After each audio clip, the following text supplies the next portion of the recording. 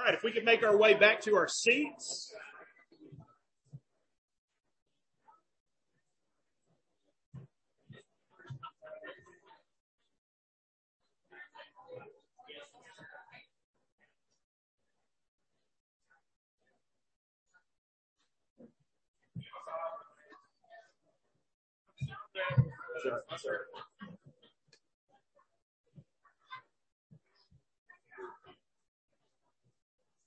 Okay, if you've got your Bibles, if you'll go ahead and turn to Malachi chapter 1. Malachi, if you're not kind of familiar with it, it's the last chapter in the Old Testament. And so if you can find the break between the Old Testament and the New Testament, just turn back a couple pages and you'll find it. And Trent's going to come up and read our scripture reading for this evening.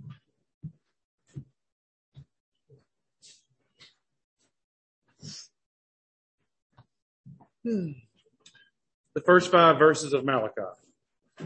The oracle of the word of the Lord to Israel by Malachi. I have loved you, says the Lord, but you say, how have you loved us? Is not Esau Jacob's brother, declares the Lord? Yet I have loved Jacob, but Esau I have hated. I have laid waste his hill country and left his heritage to jackals of the desert. If Edom says, we are shattered, but we will rebuild the ruins, the Lord of hosts says, they may build, but I will tear down, and they will be called the wicked country, and the people whom the Lord is angry forever. Your own eyes shall see this, and you shall say, great is the Lord beyond the border of Israel.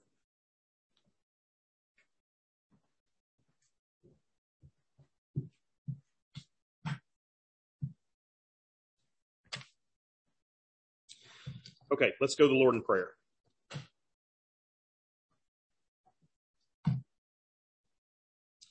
Gracious Heavenly Father, as we open up your word, we ask that you would speak to us through your Spirit, that your Spirit who knows you perfectly, who knows our hearts perfectly, God, who understands your word perfectly, God, that he would be the intermediary between your word and our hearts, God, that he would speak to us and shine a light on this scripture, and that we would understand it rightly. God, that we would not be, that we would be comforted by your word, and not, scared of it, even in the places that are difficult for us to wrap our heads around and to comprehend. Father, we thank you for, the Lord's Day. We thank you for a chance to gather together. God, we pray that you would continue to move among the churches of Blount County, and that your Spirit would go before us, God, that your people would scatter the seed of the gospel, and that, God, through the power of the Holy Spirit, working in our community, that you would draw people to yourself according to your will. Father, we ask all these things in the holy and precious name of your Son, Jesus Christ. Amen. Okay, so we are going to jump in. Like I said, this is, we're going to start a Lenten series tonight. Okay, and so Lent will be for the next 6 weeks. And it just so happens that the structure of Malachi, not only the topic of Malachi, but the structure of Malachi lends itself to that. We're going to dive in because I've got a long message. This was, for as short a passage as it is, there's a lot to be said to try to clarify, and it's going to be one of those kind of topics. There's no way that we can address fully. If you are new to some of the doctrines that we're going to be talking about today, then this is not going to be enough for you. Okay. It's going to be something that you return to and wrestle through in terms of your understanding and the teaching of God's word. But we are going to jump in at this point in the book of Malachi.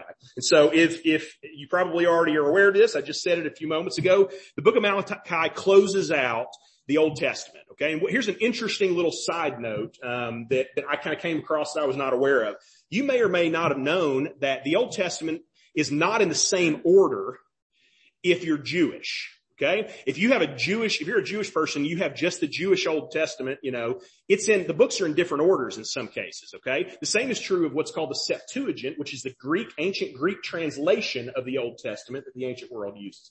They're in different order too than our Old Testament. But here's an interesting fact. in all three of them, Malachi is the last book, okay? Because there is a recognition by everybody that this was God's last word to the Jewish people before this period that we call the intertestamental period as Christians, or the years of silence, where God didn't speak to the world for roughly 400 years, okay? And so there's a lot of ways in which this book we recognize as Christians not only sets up the New Testament, it sets up the coming of John the Baptist and more ultimately Jesus, and it bridges that gap between the two testaments. And so what we're going to do is, like I said, for the next 6 weeks, we're going to walk through it because the structure of Malachi lends itself to that. Malachi is typically broken into these 6 things that are varyingly called disputations. Okay. And what we mean by that is over the course of this book, God is going to make 6 statements essentially. Now, technically, he says a lot more than that. In fact, interestingly, another cool fact about Malachi is there is, per number of words in the book, per number of verses, there is more first person God talking in Malachi than I think any other book in the Bible. Okay. And what I mean by that is obviously lots of times when we read that, like an Old Testament prophet, the prophet is saying, here's what the Lord says. And then he's almost recounting it, right? But that's not the way this one is written. It's written from the first person. I'm terrible at English, so I think that's right. But it's written from like God actually saying, here's what I'm talking to you. Here's what I say. Okay. Now, obviously we understand that the whole Bible is God's revelation, but there's a neat angle there because of the way the English works, right? Okay. But those 6 disputations, God will say something. The rhetorical Israelite community will come back with a question or an objection, as we'll see. And then God kind of explains and expounds upon the statement that he has made. Okay. And so even though this book was written roughly 2,400 years ago, I think it has still a lot to say to us because, again, it's a book that is challenging Israel in their sin. But I think as we read it, we'll find out these are the same kind of things that we all fall into as believers, okay? So it begins with this passage, the oracle of the word of the Lord to Israel by Malachi. We don't know a ton about Malachi, but what we think is the case is that he is prophesying around the time of Ezra and Nehemiah. All right, so and we'll get into that in a little more in just a second as we talk about the history of it. But then it says this, God speaks in verse 2, and he says, I have loved you, says the Lord. I have loved you, says the Lord. Okay, and notice one interesting thing about that phrase. It's in the past tense. I have loved you, says the Lord. Okay. Now, he's not using it in the past tense because he's trying to say, I used to love you, but I don't anymore. That's not what he's saying. Okay. But he is using the past tense for a very specific reason. The reason he's saying that in the past tense is because he already knows what's going on in the doubtful hearts of his people Israel. Because look at how they respond immediately after he says that. He says, I have loved you, says the Lord. And then what do they say? How have you loved us? How have you loved us? You say you've loved us, God. Show us the evidence that you've loved us, okay? Now, that passage should be a little bit jarring to you, right? It takes a certain amount of gall for God to say, I have loved you, and then you to go, oh yeah, how, God? I'd like to know how you've loved me. Okay. There's a certain level of sort of obliviousness that has to take place there, but that's exactly what happens in the passage. Israel looks back to God who is saying, I have loved you. And they say, really? How? Because we're not seeing it right now, God. Understanding the historical moment probably helps us see how they could feel that way a little bit, although I think probably the case is that we can all sympathize with it some ways. Again, the general consensus is that Malachi is written at the time of Ezra and Nehemiah, or just after that time, okay? And so a real quick history, if you're not real familiar with your Old Testament history and the way things play out, remember the story. The Israelites come into the promised land. There are years of kings and things that go on. David and Solomon, the kingdom splits into a northern kingdom and a southern kingdom. In general, the northern kingdom is wicked. In general, though, with some exceptions, the southern kingdom follows God relatively well. And then eventually God decides that he's tired of the sin of the northern kingdom, the 10 tribes in the north, and he's going to judge that sin. And so in the year 722, the Assyrian army comes in and wipes out the northern kingdom, and they cease to exist as a nation. Then about 125 years later, the sin of the southern kingdom has sort of bubbled up to a point where God says, it's time for me to do something about this. I can't hold back any longer and let you continue to live this way. And so then around the year 598, the southern kingdom of Judah is destroyed by the Babylonian Empire. And the Babylonians, unlike the Assyrians who just came in and killed everybody pretty much, the Babylonians displace you. They take your people out of their ancestral land with their ancestral gods and the places where their children were raised and their fathers were buried, right? And they put you in another place so that you'll lose all context of your culture, lose all context of who you are and where you came from. It doesn't happen for the Jews because they hold on to their traditions, but they're in captivity in Babylon for roughly 60 years when the Babylonian Empire is conquered by another empire, the Persians, and their king Cyrus issues a decree that all these people who were displaced by the Babylonian Empire, you guys can go home. You still got to give me tribute, you still got to pay you taxes and all those things, but you can go back to your ancestral lands. And that begins about 100-year period of successive waves of Jews returning to the promised land. The first group comes in with a leader named Zerubbabel in 538. Ezra comes in 458, Nehemiah in 432. So stretching over that amount of time. It's about at that time as these people are coming back to the promised land, returning to Jerusalem, reestablishing the temple, reestablishing temple worship, building the walls around Jerusalem. Somewhere in there, Malachi prophesies. And so as these people come back, there was a promise there, right? They were going back because they thought something important was going to happen. There was this messianic kind of hope as they returned to the promised land. They thought this was going to be a new era after their judgment, after their discipline, their punishment of being in captivity in Babylon. They're now thinking we're going to go back to our home. We're going to get temple worship going again. God's going to bless us. And it is going to be this new era of the fulfillment of God's promises. And yet what we learn when we see Ezra, when we read Nehemiah, when we read the other post-exile prophets of Haggai and Zechariah, and then finally with Malachi, what we realize is that doesn't happen. Things are not particularly better. That the Jewish people are still living in the same patterns of unfaithfulness, of defiance against God. And because of these things, as they come back and are there in the land of Canaan, there is political, social, economic difficulty. Instability, okay? This is not a golden age for the people. It is a time of uncertainty. Again, they thought it was going to be a golden age, but it hasn't turned out that way. And as a result, Israel begins to doubt the presence of God. They start asking this question, man, why did we even come back? If God's not going to do things, if he's not going to pour out his blessing on us, if we're not going to sense his goodness, what's going on? Like, how have you loved us, God? Because we came back and we don't see anything different has changed.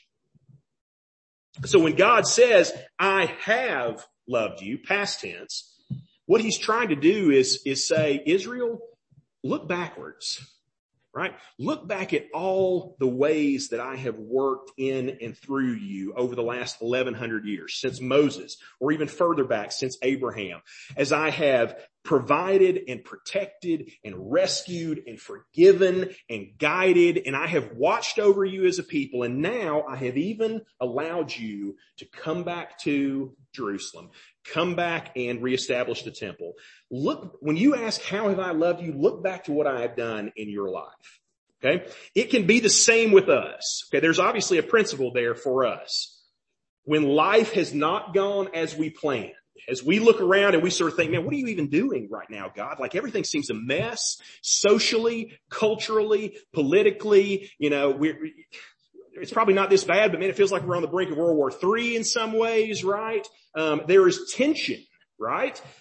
Forget about all the stuff that's going on in denominations and things like that, or in our personal lives as we struggle with different things. And it can be easy for us in the midst of that chaos to just sort of look up and say, and how have you loved me, God? And I think he would say the same thing that he does to the church, to the Israelite community. He would say, look back across your life, look back across the ways that I have worked and ministered and helped and blessed you in the past, and remember my great love for you. And so here at the end of the scriptures, right, God is pointing towards that love that is stretched across the centuries for his people Israel. Now here's where it gets a little bit interesting though. A little bit difficult for us, because while the scope of that love is very huge, right? It's millennia long. God zooms in not on all those other things, the protection and provision and rescue and forgiveness and all those things per se. He zooms in on one particular aspect of his love, and that is his sovereign choosing of Israel. Okay? The thing that he zooms in on is he says, I chose you. So look what it says. God says to the people, is not Esau Jacob's brother? Right, you remember Jacob and Esau back in the Old Testament, the children of Isaac and Rebekah, the twins that fought inside their mother's womb, right? We did a whole series on Jacob maybe 3 years ago. Is not Esau Jacob's brother, declares the Lord? Yet I have loved Jacob, but Esau I hated. Okay? Now, here's the deal, man. I don't think it's a stretch to say this is one of the most controversial passages in the entire Bible theologically, because it deals with this fact that we have a God who chooses people, chooses nations. The theological word for that is election. And because God is personal and volitional, he makes those choices. And because he's sovereign and almighty, those choices he makes stand forever. And God chooses individual people, and God chooses whole peoples. God chooses on you could say a micro level individually, and he chooses on a macro level in terms of groups, nations, nationalities, or something like that. He chooses both in terms of blessing, and the Bible would show us that he chooses in terms of salvation as well. All right? That's a hard doctrine to wrap your head around. We've not even said anything about it yet, but already, if you are less than familiar with it, I know in your heart you're already welling up with those questions, right? Yeah, but what about? Okay? Let's just kind of look and lean into it a little bit and see some of the things that we see. So on a micro level, this passage is actually quoted in the New Testament. The specific passage about Jacob I loved, but Esau I hated is quoted in Romans chapter 9. And in my understanding of that passage, it's about individual salvation of individual people. So let's read a little section of it. Romans 9:11 says this, talking about Jacob and Esau. It says, though they were not yet born and had done nothing either good or bad, in order that God's purpose of election, his choosing decision, might continue, not because of works, the works of man, but because of him who calls. That's God. Rebekah was told, the older will serve the younger, just as it is written, Jacob I loved, but Esau I hated. All right. Now here's the deal. Some have tried, when you read that passage in Romans 9, the application of it, they've tried to explain it by saying this. Well, what that really means is God loved Jacob, but he hated Esau, but that's only relative, right? It just means that he favored Jacob so much more that it looked as if it was hatred in terms of the way he treated Esau. But that's not the point. And I don't think that's a right understanding of it. The point is not that God loved Jacob more than Esau. It's that God loved Jacob rather than Esau. He shows how, although Jacob and Esau are functionally alike in every way, right? Same grandfather Abraham, same father Isaac, who is the promised seed, the chosen line that God has promised. Same mother Rebekah, conceived at the same time in the same womb as twins. Even against the prevailing culture, which should have said that Esau should be the firstborn, should be the inheritor of everything, and yet God, against what's called primogeniture, chooses Jacob instead of Esau. And we know it is right to apply that passage on a micro level to individual salvation, because that's what Paul's doing in Romans 9. However, it's not what's going on in our passage in Malachi, okay? Because I think he's dealing with it at the macro level, even though it's right to apply it at a micro level too, okay? So I said all that to say this. When we're talking about this, we are talking about election unto salvation. There are principles that we can draw from this. We're talking about God choosing people to be saved. It's a larger topic that obviously we would have to talk a lot about to go through. But it's a zoomed out picture when we look at Malachi. Malachi is drawing attention to God's love by showing he has sovereignly chosen and worked through Israel as a people and not through any other people. Okay?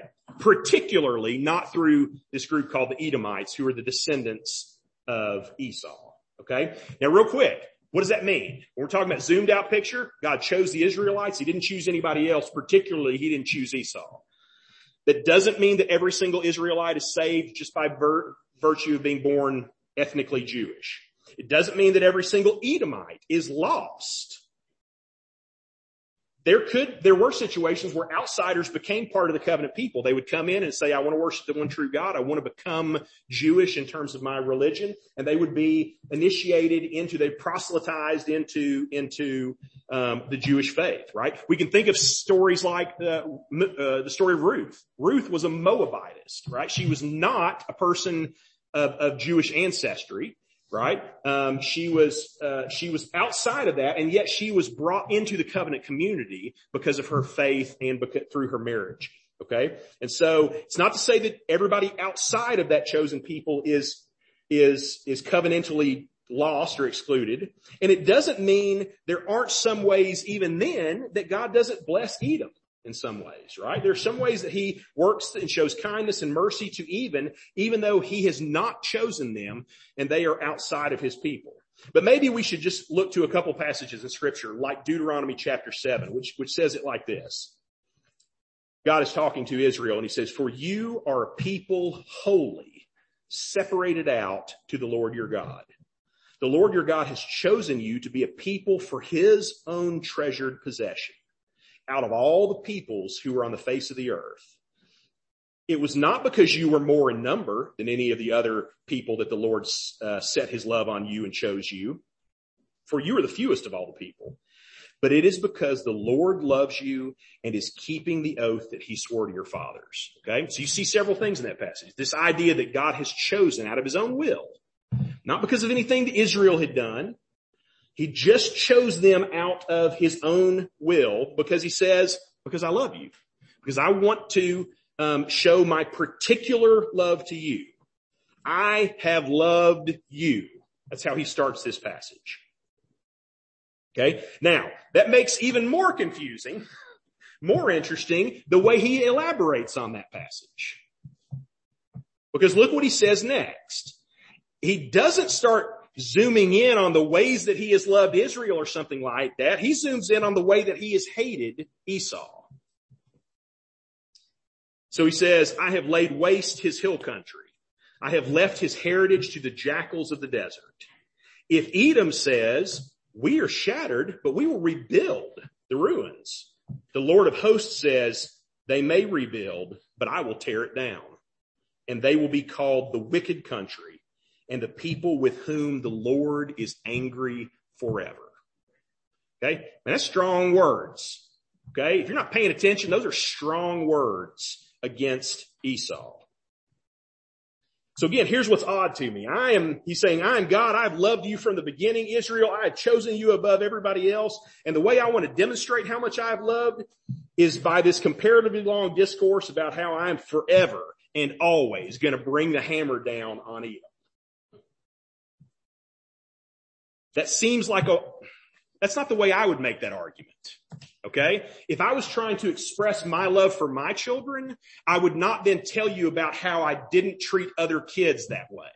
Like, I wouldn't be like, guys, I love you so much. I don't feed any of these kids out here. I don't ever give them shelter. I've never taken them to Disney World. Like, that's not what I would say, but that's the way God explains it. This is obviously part of the difficulty that people have with the doctrine of election.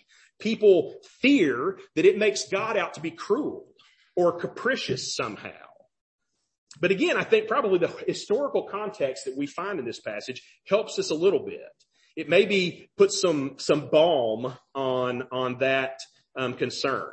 Because the point is not to say, look how severe God has been to the nations, per se, but to say, look how I have condemned these other nations for their sin, and yet I have had mercy on you, Israel. I have defended you against enemy nations. Okay, so if you don't know much about Edom, this is what happens. So Edom, Esau is born, and a people come from him that ends up being called Edom. They have their own land that is sort of northern Arabia, southern Canaanite land or whatever, down in the south. Okay, and the reality is we see enmity between Israel and Edom pretty much for the whole scriptures. The only highlight of their relationship is when Jacob actually comes and meets Esau and they reconcile. That's the only good part. After that, it's like pretty much they don't get along. The nations don't get along after that.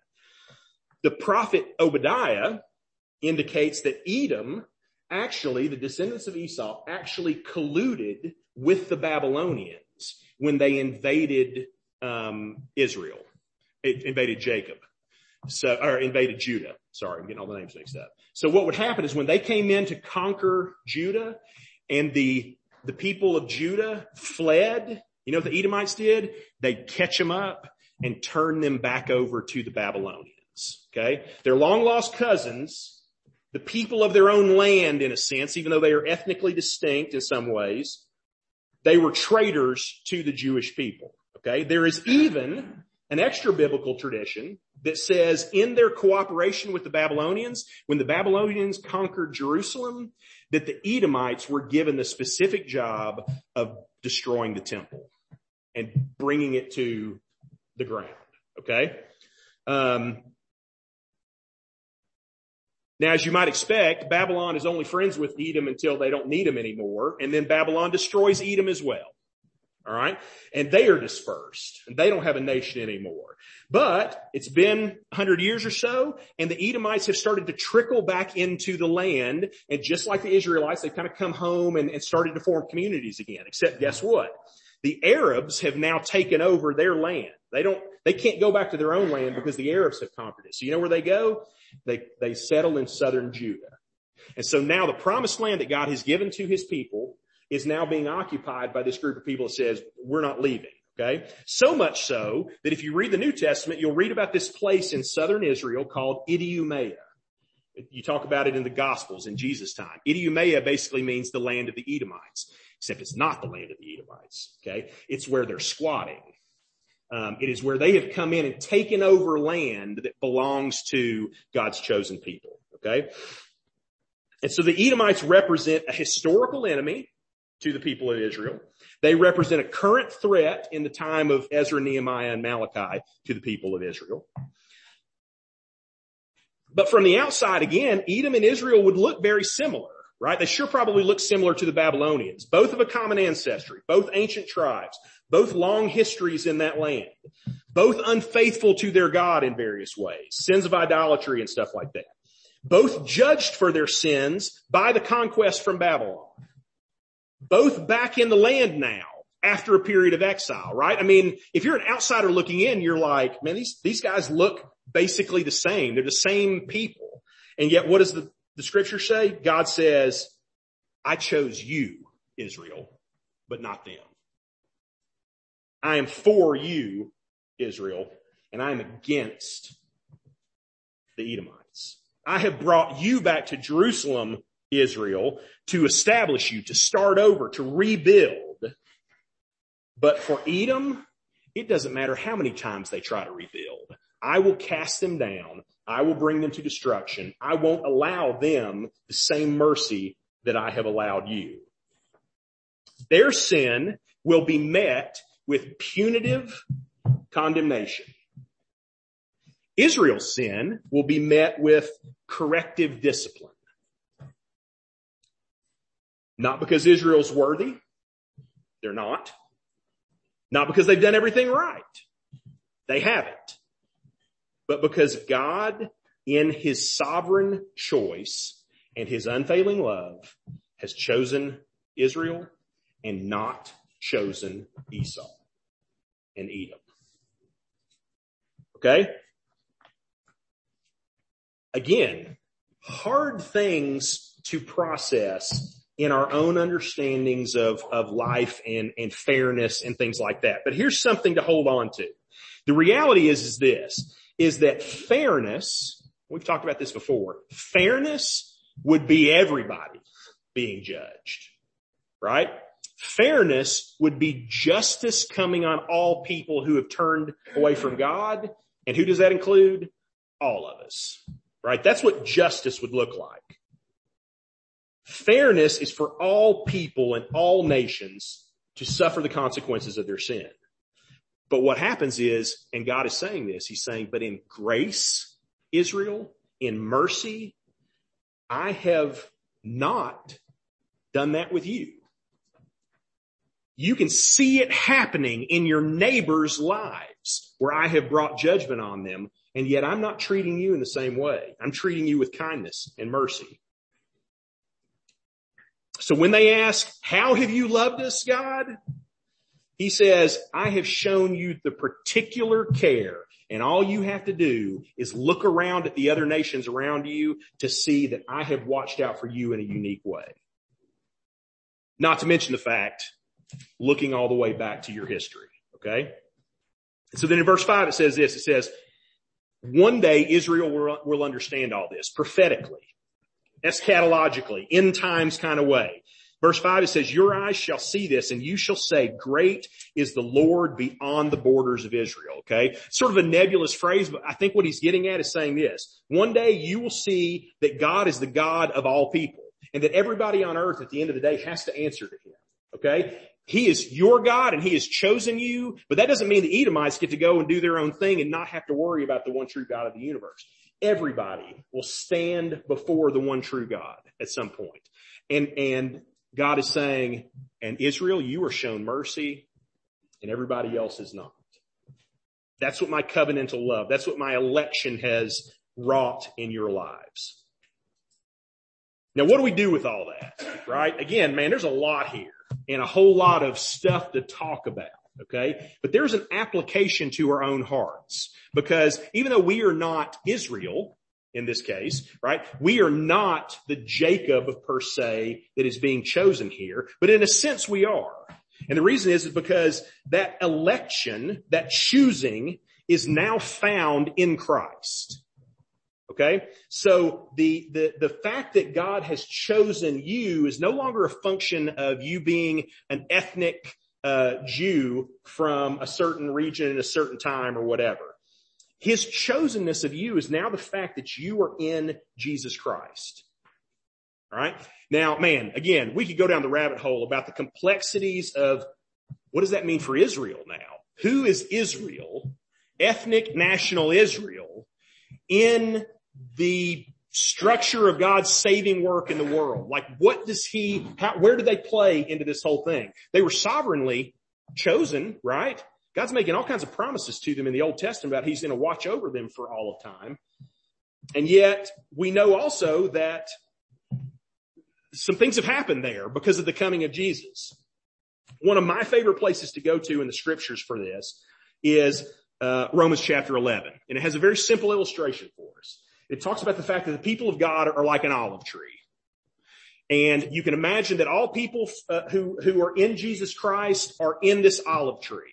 Once upon a time, those people, before Jesus came, those people in the olive tree were those who had trusted in God by faith of the people of Israel and any kind of proselytes who would come.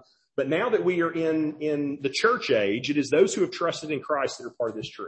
And the Bible says this. It says, if you are a Jew, if you're one of those historic people of God and you have trusted in Jesus Christ, then you will be allowed to be part of that tree. Okay. You will grow as a branch in that tree. All right. But if you have not believed in Christ, then God will come and he will prune you out. Okay. He will cut your branch off and he will remove it. And then he gives the illustration of us as the Gentiles, right? We are the people.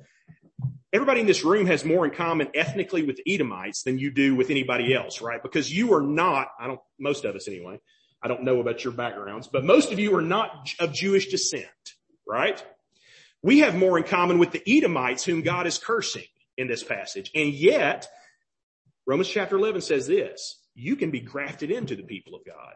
You are like a wild olive tree out in the woods. And maybe you don't know this, or maybe you do. You can actually take a branch and slice it off at the right angle, bring it to another tree of a similar kind, slice off a little opening in the bark and stick them together and wrap some tape around it. And that branch will grow and be fed by the source of that trunk. Okay. That's the picture that he gives us. He says, Gentiles, Edomites, people whom, God has chosen now in Christ, you can be grafted into the people of God through faith in Christ. Israelites, if you do not trust in Christ, you will be pruned off and taken out of it. But the reality is this, that election is still playing a role in our lives, but it is election in Christ now. That Christ is the center of that, not being an ethnic people group, but of being chosen of God by faith in Jesus Christ. Okay. So that's the first thing I want you to understand from this passage. A second thing is this, man, the mysteries of God when it comes to his sovereignty and choice are deep and it's hard to understand. And at a certain level, I don't think we'll ever understand. I was having a conversation with Cheeto beforehand. We were talking about the passage and talking about some things. And he said, yeah, but why? Why did God choose Jacob? Why does God choose me? Why did God not choose Esau? Why does he choose anybody? And the answer is, there's no answer to that. It's certainly not anything in me. It's certainly not anything that was in Jacob. Why did God choose? He just did. Because, like we said at the beginning, he is a person. He has a will. He is sovereign. And he can choose whom he has mercy on. And he can choose who he is harsh to. I was trying to think of an illustration and nothing is going to be helpful exactly. But I thought to myself, it's a little bit like falling in love. Okay. I married my wife. I got to be real careful the way I say this. My wife's awesome. She's great. Okay. But objectively, let's say, could I have found somebody who was nicer? Somewhere, maybe. Maybe there was a little bit nicer, right? Somebody who had some other quality. Okay. I'm trying not to get in trouble. This is what I'm trying to say. So why did I pick her? Why did I pick her? That's what I'm trying to say. Why did she pick me? That's the question. Pity is what her answer is. I chose him out of pity. The answer is this, I don't know. I could tell you lots of qualities that I love about her. But at the end of the day, there are probably other people in the world who have those qualities too. So why did I pick her? And the answer is, I just fell in love with her, right? I just loved her. There's not a math equation to do that. There wasn't a box checking where I could have gone through and been like, well, you got a 99% on hotness, but, you're missing a little bit in the, washing dishes category or whatever. Like, that's not how it worked out, right? I just went, I like her. I love her and I want to spend the rest of my life with her. And I don't know where that came from. I'm sure it's much more complicated than that in the mind of God, right? God is not as fickle as we are. God is not as wooed by other sources of, influence and things like that. And yet there's something in God that just says, I chose Israel. Could have chosen anybody else in the world, but I didn't. I chose them. They are my special people. I'm placing my love on them. They are my treasured possession. And there's nothing in them that would have been the reason, could have justified that. I'm just picking them because I wanted to pick them. That's frustrating for probably most of us, because that's not the answer we want to hear. We want something more solid to grab onto, but there isn't anything more solid to grab onto. God sovereignly chose Israel because God is sovereign and he chooses. That's it. Maybe one day in eternity we'll have a better answer than that, but I wouldn't count on it. If you think you're going to figure it all out when you get to heaven, maybe you will, but don't be disappointed if you don't. Because I'm not sure that we could ever understand the mind of God on something like that. There are truths that we just have to accept and can't completely understand, but we stand in awe of them, right? We stand in awe of God's choosing love, that he would choose me, that he would choose Israel. And moreover, we tremble at his terrible justice. We tremble at what it looks like to fall under the mighty hand of God in judgment. And here's one more thing that I want to point to out of this passage, and I think it's maybe a little more applicational, it'll be helpful, is that for the elect, for those who have been chosen of God, we begin judgment in love. For those of us who are elect, we begin judgment in love. This is what I mean by that. So I told you at the beginning that there are going to be 6 disputations. There are going to be 6 times where God says something, Israel says, and then God says, oh yeah, to them, okay? All the other 5, he comes out of the gate with an accusation against them. You are not doing this. You have failed to be this kind of people, right? All the other 5, but not this one. Not this one. This one, there's not an accusation at all in it, right? In this one, there is him saying something about himself at the beginning. The first thing that God tells us is of his commitment to us, his love for us. It's not an accusation. It is him saying something about himself. If we are in Christ, we are his elect. And as his elect, when he talks to us, even if the next 5 things he says are going to be about judgment at some level, we remember it is always in the context of him lovingly correcting and disciplining us, not in him righteously condemning us. Okay? If we are in Christ. That's why we get a little confused sometimes. We talk about judgment. Judgment's a real thing. Okay? But for believers, it doesn't look the same anymore. Judgment for a believer looks like correction. Judgment for a non-believer looks like condemnation. Okay? They're not the same thing. One is the way a righteous judge acts. One is the way a loving father acts. Notice when he's talking to his chosen people, he begins with his own love. So again, as an illustration, you've probably done this if you've got kids. Your kids have been doing something wrong. They've done something maybe really wrong. And you've got to confront them about it. You've got to make them aware of it. I don't know I'm sure you've done this. You know what you do? You walk out to you, and I do this to James all the time. They get a little bigger and it's harder to do this, but you still do it too. I say, James, come here. And he comes over and I get him close and I bring him in tight and I hug him and I say, bud, you know I love you very much. Right? And I want what's good for you and I want what's best for you. And I don't want you to be hurt or angry in any way. But if you ever do that again, right? And then you say the thing, okay?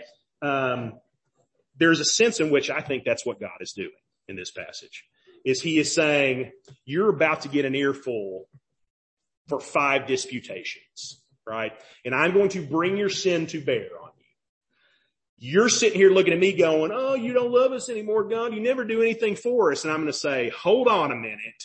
Here's what you're doing and what's really going on. But I'm not going to start there. I'm going to start by saying, I have always loved you. And everything in every way that I've ever treated you is a function of my great love for you. And because I love you so much, I'm not going to sit here and let you continue to live this way. I'm not going to sit here and listen to you impugn my love for you. I'm going to make you aware of what's going on because I love you. I'm committed to you. I'm going to bless you. I didn't bless other people. I'm going to bless you. And I want things to be better. So for those outside God's people, sin is just condemnation. For his children, it is loving discipline and endless mercy. All right. That's where we begin Malachi. Okay. It's a great place to begin Lent too. It's a good place to start. Is to say, man, we're going to go into a season of repentance and of thoughtfulness in terms of our sin, but we never think of that in terms of, boy, I got to do better or God's not going to let me into heaven. That's not the picture that we should think. We're not people who are outside God's love. As believers, we are his children, but we want to be faithful to him. We want to live in a way that honors him. And that's what we're doing in Lent. Okay. Amen. So let's close in prayer. I encourage you to reflect and pray on those things that we just said. Reflect on God's gracious sovereign choice of you in Jesus Christ. Reflect on the unknowable mystery that is the sovereign God, and focus on that love that pervades every interaction that we have with God. Let's go to the Lord in prayer.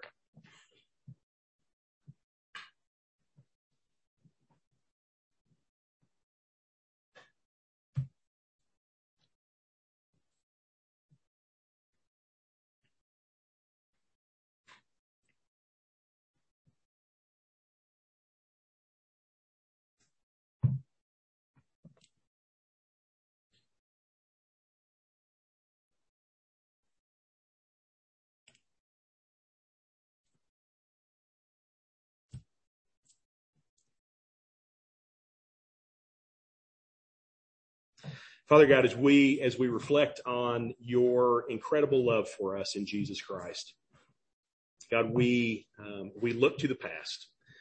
We look back in the ways that you have moved and cared and protected, the ways that you have been with us and guided us, God, the ways that you have kept us out of trouble, the ways that you have preserved us in the midst of trial, God, the way that you have put support and help and guidance into our life at precious times. God, we look back at all the ways that you have loved us as your people, and we thank you. God, at the same time, we can look around us, maybe at friends and family, maybe at people who we went to school with, and we can see examples of people who did not know you and did not trust you, people who had willfully turned away from you, and we can see the wreckage oftentimes in their lives. God, we thank you for any mercy that we see there too. We pray that, God, that you are working in their lives, even in the midst of their sin and rebellion. We pray, and it sounds odd to say it, but we hope, God, that they are among your elect, that you are working them the long way around to bring them to yourself. And yet, God, as we see the destruction and judgment that follows their sin, God, we are thankful that we are not in the same place. We are thankful that we have been shown mercy, that we have been shown grace when we could just as easily have been in those situations. God, let that stir in us a responsibility and a passion as we try to understand all of this stuff in terms of election and your choice and our responsibility and free will and all of these different things. God, let these ideas not negate the fact that we must take the gospel to the world, that it is our responsibility to go to that person who we know is far from Christ and to call them to Christ. God, to ask them to turn from their sins and come to Jesus Christ. God, we do not use election or your sovereignty as an excuse to not do the things that you have told us to. But God, that they are the impetus behind them. God, the grace that you have shown us is the driving force behind our obedience. The terror of your judgment to a lost world is the impetus behind the fact that we recognize the great responsibility that we have. God, help us to understand these things rightly, use them rightly in our own hearts, and to, God, that in all these things, that they would turn us towards your Son, Jesus Christ. We thank you. We praise you. We ask these things in Jesus' name. Amen. Please stand and sing the choruses.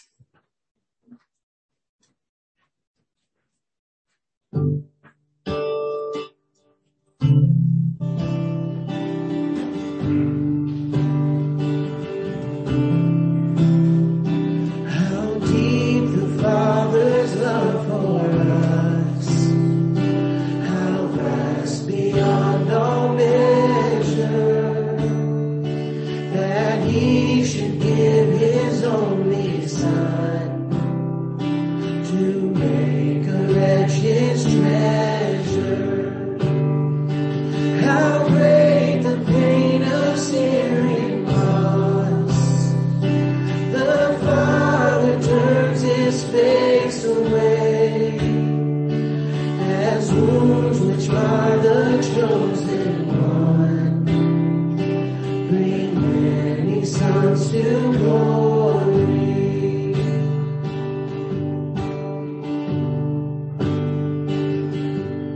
Behold the man upon the cross, my sin upon his shoulders. Ashamed I hear my mocking voice call out among the scoffers. It was my sin that held him there until it was accomplished. His dying breath has brought me life. I know that it is finished.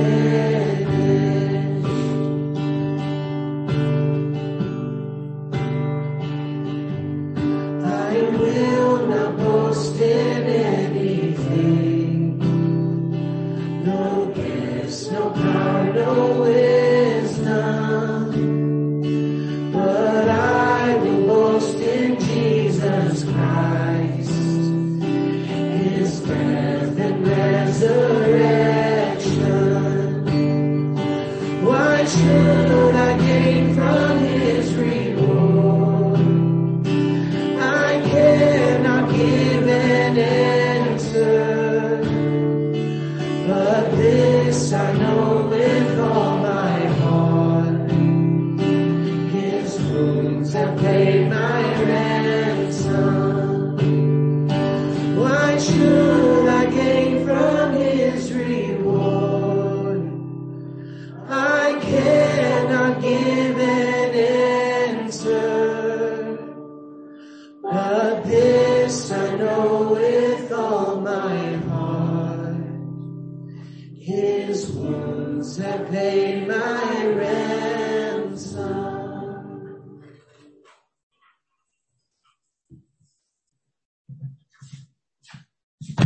We probably could have saved a lot of time if we just sang that song, because that's pretty much it.